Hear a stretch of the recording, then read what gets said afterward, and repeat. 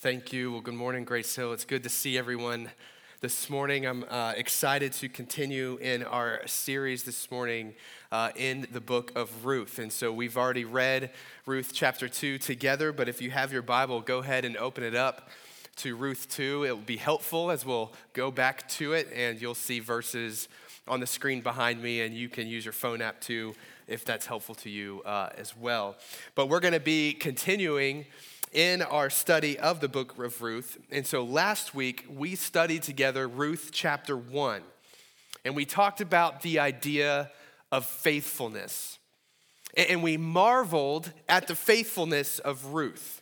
The faithfulness she displays to God, that she displays to her mother-in-law, Naomi, even when it seemed like Ruth had every reason not to be faithful, or every excuse in the book. We just marveled at her consistency. And so I encourage you to go back to that sermon if you missed it. It's on our website so you can stay up to date with the series. But this morning, what I want to talk about is the idea of bitterness. If you remember from Ruth chapter 1 last week, there is an Israelite woman named Naomi, Ruth's mother-in-law. She was living in Bethlehem with her husband Elimelech, and she had 2 sons. And they decide to move to Moab because there's a famine in Israel, and so they wanted to escape the famine. They go to Moab, but while they're in Moab, Elimelech, Naomi's husband, dies. But Naomi has 2 sons, and her 2 sons take 2 Moabite women to be their wives. So that's Ruth and Orpah. So 10 years go by, but after 10 years, both of Ruth's sons die. Both of Naomi's sons die. And so now we have Naomi, who is a widow, living in a foreign land with foreign daughters-in-law who are also childless widows. And as we mentioned last week, this was a very precarious situation. This is a patriarchal society, and so a widow living with 2 daughters-in-laws who are also widows and childless is a scary situation for these women. And so Naomi hears that this famine in Israel is over, and so she decides to go back to Bethlehem. Orpah stays behind in Moab, but Ruth clings to Naomi, remains faithful to Naomi, and goes back to Bethlehem, back to Israel with Naomi. But because of all of this tragedy that Naomi had experienced, because of all of the loss that she had experienced in Moab, we read that she had become very bitter. In fact, if you turn in your Bible to Ruth chapter 1, just look back at that text in verses 20 and 21.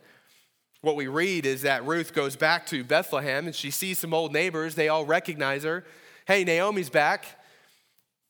And she says this, verses 20 and 21. She said to them, "Do not call me Naomi." Naomi means pleasant. "Call me Mara," which means bitter. "For the Almighty has dealt very bitterly with me. I went away full, and the Lord has brought me back empty. Why call me Naomi? Why call me pleasant when the Lord has testified against me?" Some translations say, "The Lord has opposed me, and the Almighty has brought calamity upon me." Naomi had become very bitter. And what does that mean? What does it mean to be bitter? Well, let me give you my definition of bitterness. Bitterness is being angry that you're not in control. Bitterness is being angry that you're not in control. So we experience some circumstance that we can't control, and then we get this settled anger or cynicism kind of in our gut that becomes to be the filter through which we see everything in our life, or the filter through which we see God, or the filter through which we see other people. This cynicism develops because if we were in control, then we wouldn't be encountering this kind of circumstance or whatever it is we're encountering. You know, maybe you've experienced bitterness at work before. Your boss is making decisions that you don't think are good. some policy is taking effect that's inconvenient for you, or the expectations on you are way too high, or you see other employees getting treated certain ways and you're not treated in the same way. Whatever it is, it's easy to get bitter in the workplace when you're not in control. Because if you were in control, then these things wouldn't be happening with you. But since you're not in control, you just have to live with these circumstances. And bitterness can take root when that begins to occur. Or maybe you've experienced bitterness in your home. Your spouse keeps doing or not doing things that you think they should or should not do. And because they are stubborn and will not change, bitterness can take root. Because you're not in control. And of course, things would be better if you could just be in control. It's the same with your kids. If we as parents had full control, our kids would have the emotional maturity of Jesus. But they don't.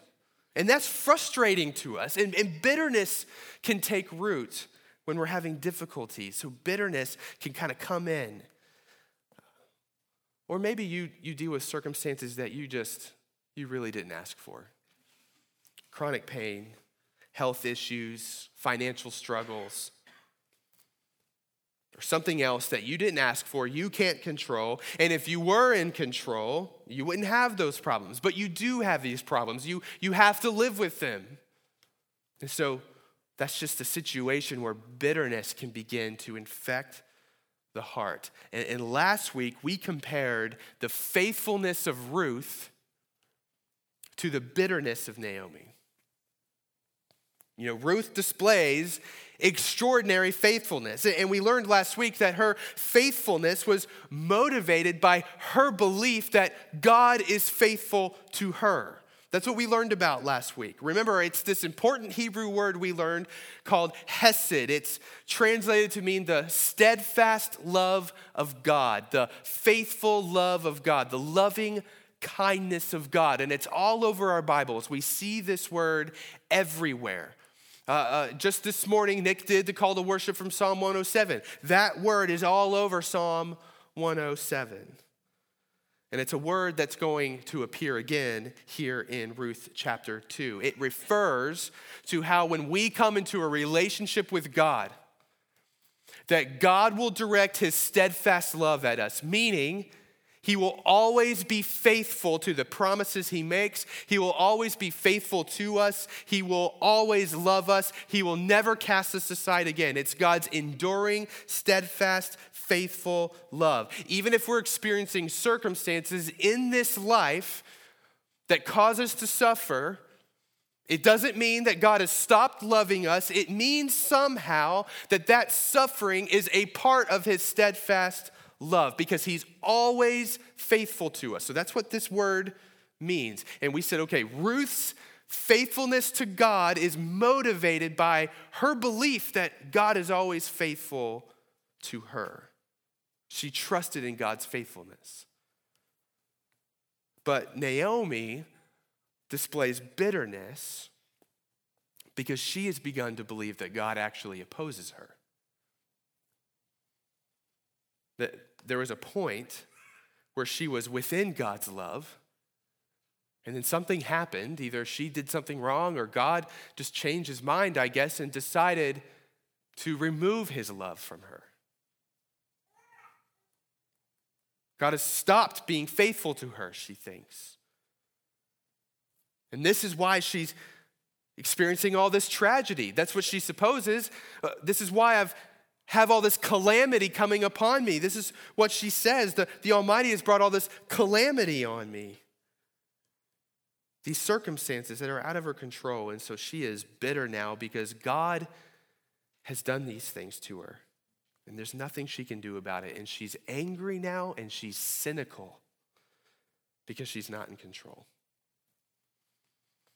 But can anyone really blame Naomi? I mean, she lost a husband and 2 children. I know there are people in here who've lost a spouse. I know there are people in this room who've lost children. I couldn't even imagine what I would feel if I had lost my wife and 2 children. bitterness wouldn't go far enough for me. And on top of that, she's facing poverty and most likely threats of being assaulted or raped in this culture that she's in. She was a widow with no son in a man's world. And maybe one could say that it was sinful of Naomi and Elimelech back when they were in Bethlehem to leave Israel and go to Moab, escaping the famine, that they didn't trust in God. But that probably just fuels Naomi's belief that there was a point she walked away from God, and so God walked away from her. That he has withdrawn a steadfast love from her, that he's punishing her. I mean, have you ever been bitter at God before or questioned God? Have you ever yelled at God before? Like, God, why don't you heal my body? I believe you can. I faithfully believe. I read this and I read of people being healed. God, why don't you heal my body? I'm praying for it. Or why don't you help me get the job I need? Or God, I'm drowning in debt. Help me get the money I need. Or God, would you just help these circumstances to work out? I believe you can do it. I read of you doing that for people. Why can't you do it for me? God, why did you let that happen to my family? I've been bitter at God. I've wondered, was God opposed to me? I've yelled at God, challenging him that if he was really in control, then things should have gone differently. Maybe you're in that place right now. You have bitterness in your heart towards God, or bitterness towards other people, or towards a circumstance that you're walking through because you think things ought to be different. Last week, we saw that Ruth and Naomi have polar opposite views of God in Ruth chapter 1. One led to faithfulness, and the other led to bitterness. But let's not scoff at Naomi, because we've all been there, and we all probably will be back there at some point in our journey. But as we look at Ruth 2 together this morning, here's what we're going to see. When we look at Ruth 2, we're going to see something happen to Naomi that melts away her bitterness. And that's why I want to study it together, is that as we look at Ruth 2 together this morning, is that we'll learn what really is the true cure to bitterness in our lives. What really is the true cure to this feeling that we get when we're walking through circumstances and we have no idea how to even view God as we're walking through it. And so let's look at Ruth 2 together. Justin read the chapter for us earlier in our service. So let me just paraphrase a bit the story so we understand everything that's going on here. When Ruth and Naomi are back in Bethlehem, they've traveled back now, Ruth asks Naomi if she can go and glean in someone's field.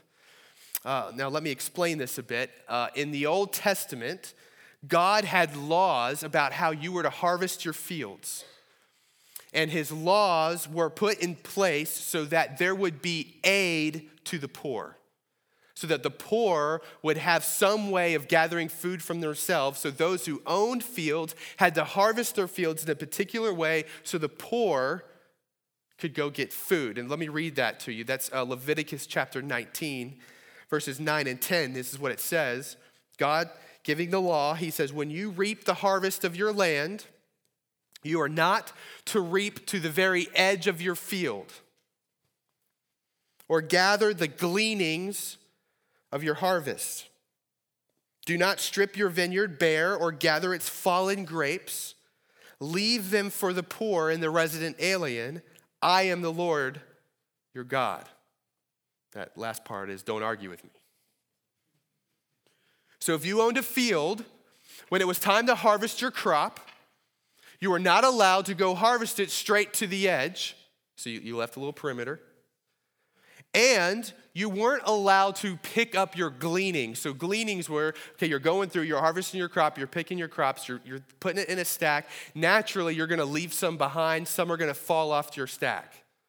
And so what God is saying is after you harvest your field, don't go back through and pick up everything that you left behind. Leave it. because that was for the poor. The edges and the gleanings were for the poor to come and gather so they could have some food. So Ruth is asking Naomi if she can go provide for them by gleaning in a field. So this is what someone who is poor would do to get their food. In Ruth chapter 2, verse 3 tells us that she just so happened to come to a field owned by Boaz. The Hebrew here is written in a way where it's wanting the reader to understand that this was not planned. It was not planned by Ruth and Naomi that Ruth would go glean at Boaz's field. It's just she so happened to go to Boaz's field. And Boaz was related to Naomi's late husband, Elimelech. And so Boaz comes to the field as Ruth is gleaning and immediately asks his servants, "Who's this young woman here gleaning in the field?" Now understand, this is a dangerous situation for Ruth. She's a young, foreign, single woman gleaning by herself, and we get multiple indications in this chapter, verse 9 and verse 22, that a woman in this situation would probably have been assaulted or raped by other men. But when Boaz arrives, we see that he greets his servants who are harvesting the field. And one of the things he says in verse 4 is, "The Lord be with you." So this is the author of Ruth telling us, the readers, that Boaz is a man of God and he's to be trusted in the story. Okay, so he's a man of God. He greets his servants. And we see then Boaz begin to treat Ruth with the utmost respect and care. I mean, not only does he continue to allow Ruth to glean in the fields, he ensures she is protected from anyone that would harm or abuse her. He protects her. He ensures that all of his servants treat her as an equal, not an inferior. She drinks from the same water. She gets the same food as they do. He instructs his servants, put extra crop on the ground, right? Be a little extra sloppy as you harvest your grain, so there's more for her to glean. And he also invites her into his home and feeds her a full meal. I mean, when's the last time Ruth had a full meal? Who knows? And so Ruth gleans all day till evening. She then beats out the grain, all right? So she takes all of the stuff that she's gleaned and she beats it out. All that chaff and husk goes away. So she just has like the edible grain on the ground. So she gets all that up. She puts it in a bag and she heads home to Naomi. And when Ruth arrives home to Naomi, something happens that begins that process of melting away all of that bitterness in Naomi's heart. Naomi is stopped in her tracks by the weight of God's grace on her and Ruth. Because right here in verse 17, it says that Ruth brought home an ephah of barley. Now, ephah sounds like one of those Bible words, you can't really relate to. So you just kind of assume, like, okay, I'm sure that's just a normal amount of grain that one would glean if they went out and gleaned for a day. But let me show you what Ruth brought home, okay? It's the first time in my life I've used a sermon prop.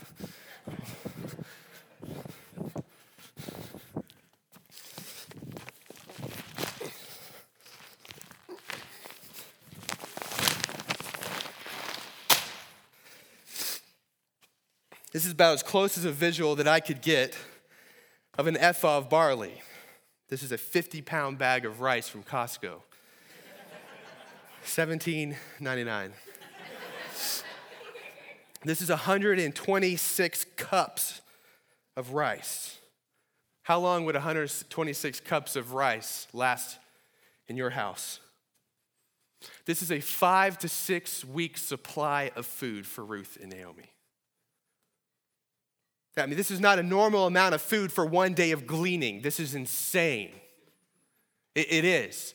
I mean, think if you earned enough money in one day to provide for your family for 5 to 6 weeks, that's a good day's work.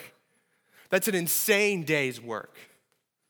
So when Naomi sees this is overwhelming. Maybe this bag right here doesn't seem overwhelming to us. We're well-fed people. But this is overwhelming. They're taken care of for a long time, and that's just a day. I mean, later in the chapter, Naomi's like, yep, keep going back there. Keep gleaning. Naomi did not see that coming. She didn't see it coming. It's a sign from God that he has not forgotten her. He has not left her, and he is certainly not opposed to her. And when the weight of God's grace comes to bear on Naomi's life, the bitterness begins to dissipate. I mean, look at what Naomi says in chapter 2, verses 19 and 20. It says, and her mother-in-law, Naomi, said to Ruth, where did you glean today? And where have you worked? Blessed be the man who took notice of you. And so she told her mother-in-law with whom she had worked and said, the man's name with whom I work today is Boaz. And Naomi said to her daughter-in-law, may he, Boaz, be blessed by the Lord. Look at this, whose kindness, his hesed, his steadfast love, his faithful love has not forsaken the living or the dead. Naomi just said, blessed be God, because he's actually not opposed to me. He is faithful. He never did leave us. I thought he did, but I'm reminded today he never left us. The weight of God's grace reminds her that even though she has been walking through a very hard season in life, God has not left her. God will never leave her. Even though she has struggled with being faithful like Ruth has been so faithful, God has never stopped being faithful to Naomi. Just because she was bitter didn't mean God left her. And in this moment, Naomi is reminded that the steadfast love of God does endure forever. And so let's just stop here for a second. Stop talking about Ruth and Naomi just for a minute and talk about us. Because we've all been bitter before. Maybe some of us are stuck in bitterness today. And what melts away bitterness is when the weight of God's grace does something in our hearts to reorient the way that we see God and the way that we see our lives. Let me tell you about the weight of God's grace in your life. God is a God of justice. And it is true that because of our sin against God, he justly opposes us. We love ourselves more than God and other people. We care more about our own well-being at the end of the day than the glory of God and the well-being of others. We, by nature, rebel against God's two greatest commands, to love God and to love our neighbor. We get bitter when we don't get our way. And we think God ought to submit his resignation of being Almighty God, and we should get promoted to that spot. Because if I were in charge, if I were in control, then things would be way better for me. And so God opposes us. He pronounces judgment upon us. And that judgment is death. That judgment is living in a broken world where we suffer. The judgment is hell. But God is also merciful, gracious, and kind. And God is not gracious just by looking past our sin and saying, it doesn't matter. You have had a hard lot in life. It doesn't matter. He doesn't do that. He's not gracious because he sets up a religious system where, we find the right prayers and the right things to say and amount of money to give and things like that. And as long as we get the pattern right, then we somehow unlock his grace on us. No. He's not gracious because he allows excuses for our sin or bitterness. He doesn't allow excuses for our sin or bitterness. No, the weight of God's grace is that God says to us, I'm not just going to look past your sin. What I'm going to do is pay the just penalty for your sin at the expense of my son Jesus. I'm going to credit you the righteous life that my son Jesus lived. I'm going to raise you up out of the grave like my son Jesus got raised up right out of the grave. I'm going to make you one of my children just like Jesus is one of my children. I'm going to declare over you my faithful, steadfast love, which means I'm going to make a covenant with you. I'm going to make a promise to you that I will never leave you. A promise that says you will never be opposed by me ever again. A promise that says you will live with me for eternity in my kingdom. A promise that says I am going to transform your life. I'm going to give you a new heart. A heart that will love me, a heart that will love your neighbor. A promise that says even though you will suffer in this broken world, it will not be in vain because I have a plan for your life. It's a promise that radically reorients every single situation that you will face, good or bad, for the rest of your life, right? This is the grace of God. Do we deserve it? No, we deserve hell, but that's the weight of God's grace. This is why Paul says in the beginning of Ephesians, chapter 1, verse 3, he says, "Blessed is the God and Father of our Lord Jesus Christ, who has blessed us with every spiritual blessing in the heavens in Christ." God has not withheld one blessing from any of his children. If you are a follower of Christ, if you're a child of God this morning, he has not withheld one blessing from you. He has more than provided for our needs.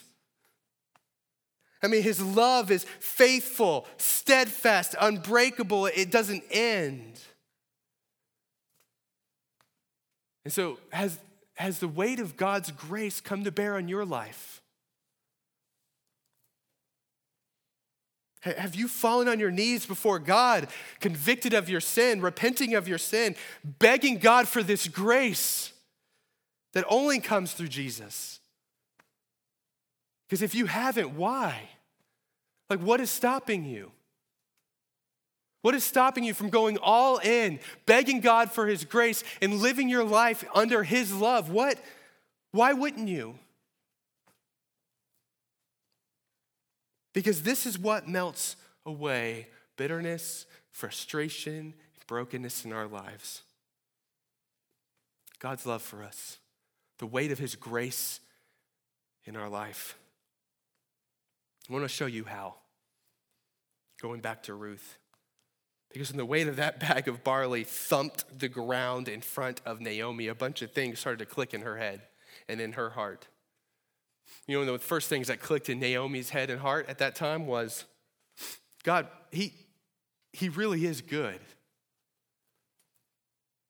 God really is good. I mean, look how God never removed his love from her, but he was always faithful to her.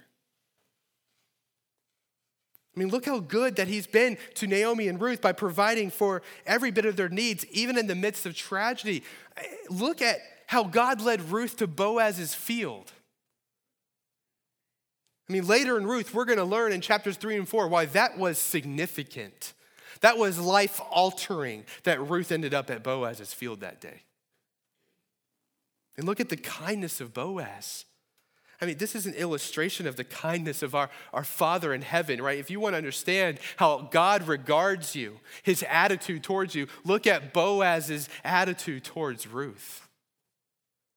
How he cherishes Ruth.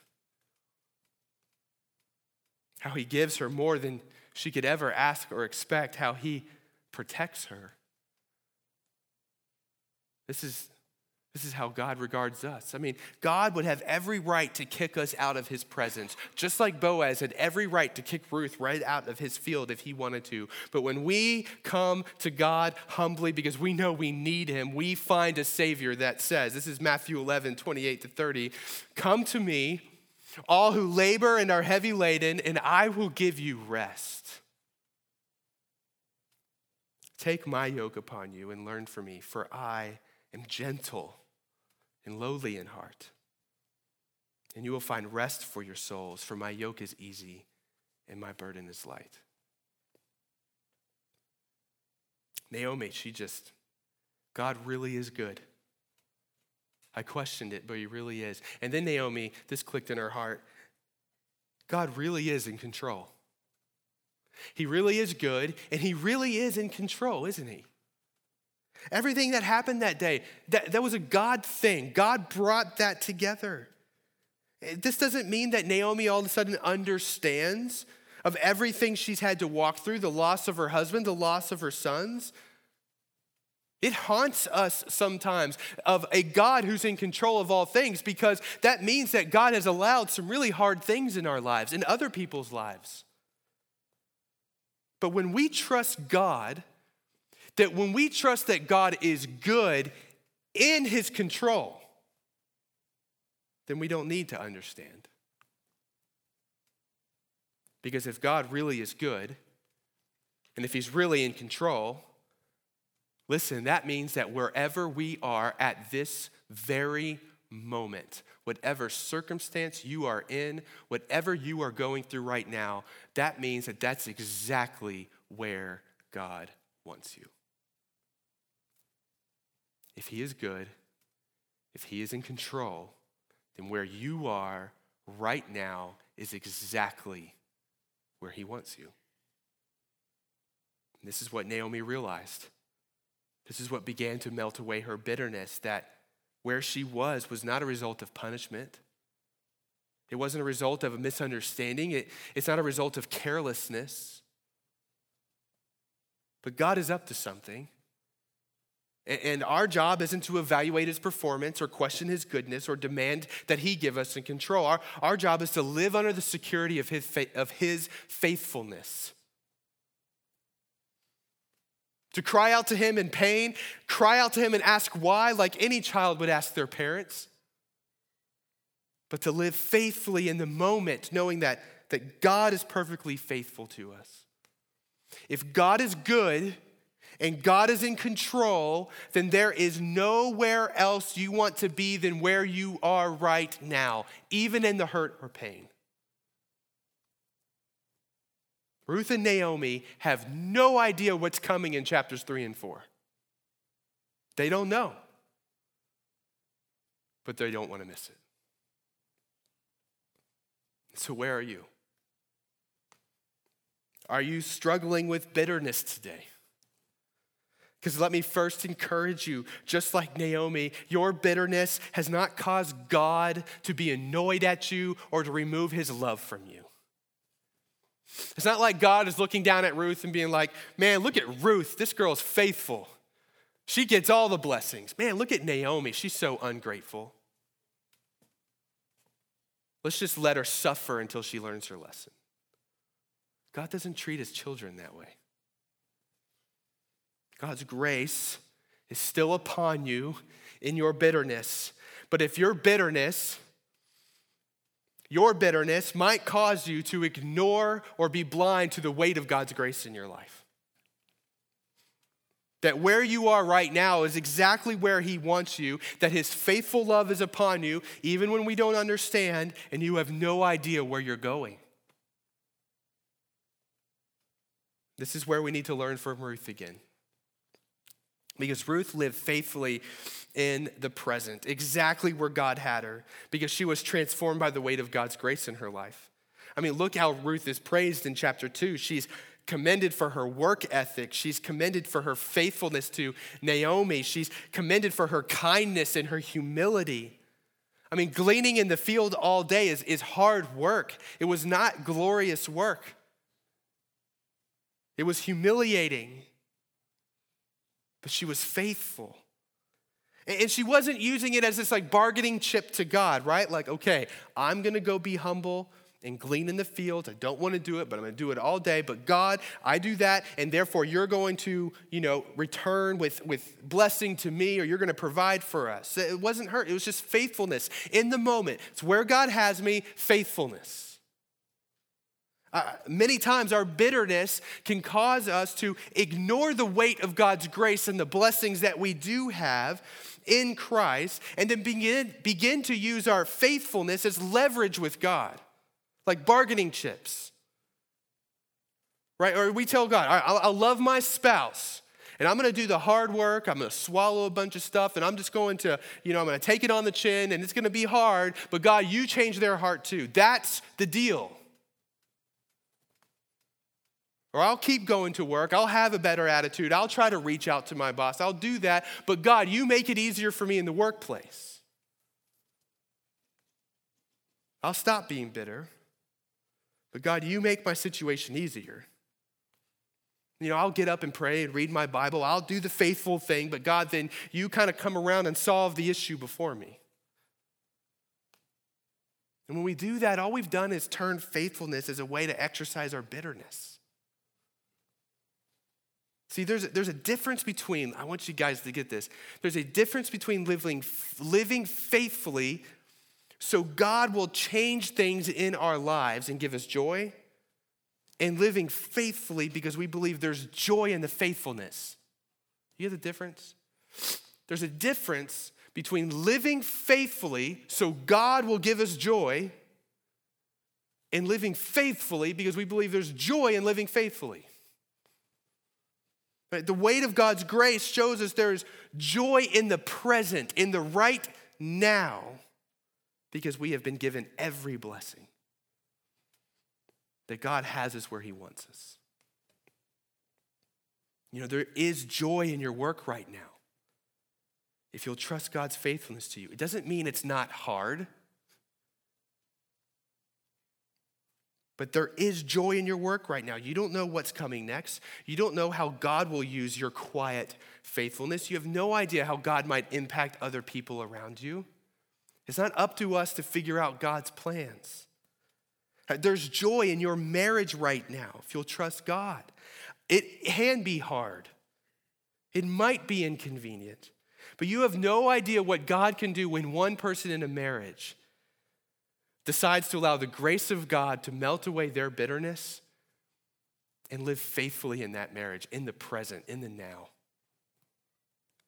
There's joy in your singleness right now. It might be lonely, but you have no idea what God has in store for you. There is more joy in being faithfully single than bitter. And so Grace Hill, look at the weight of God's grace in your life. How he has provided every blessing to you. God is good. God is in control. God's love never fails.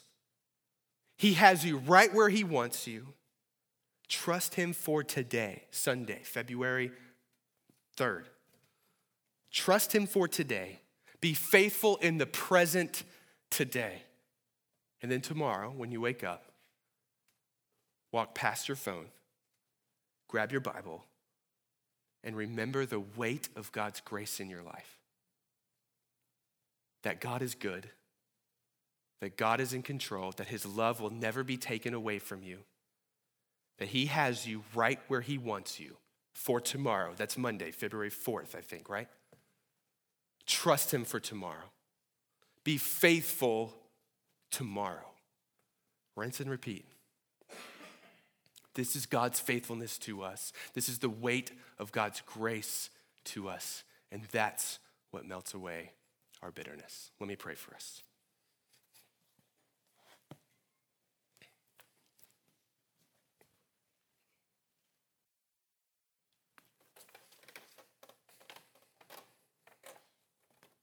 Father, this morning,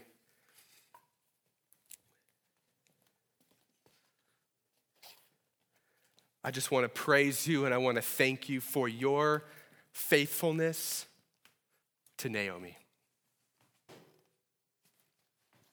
Your love for Naomi.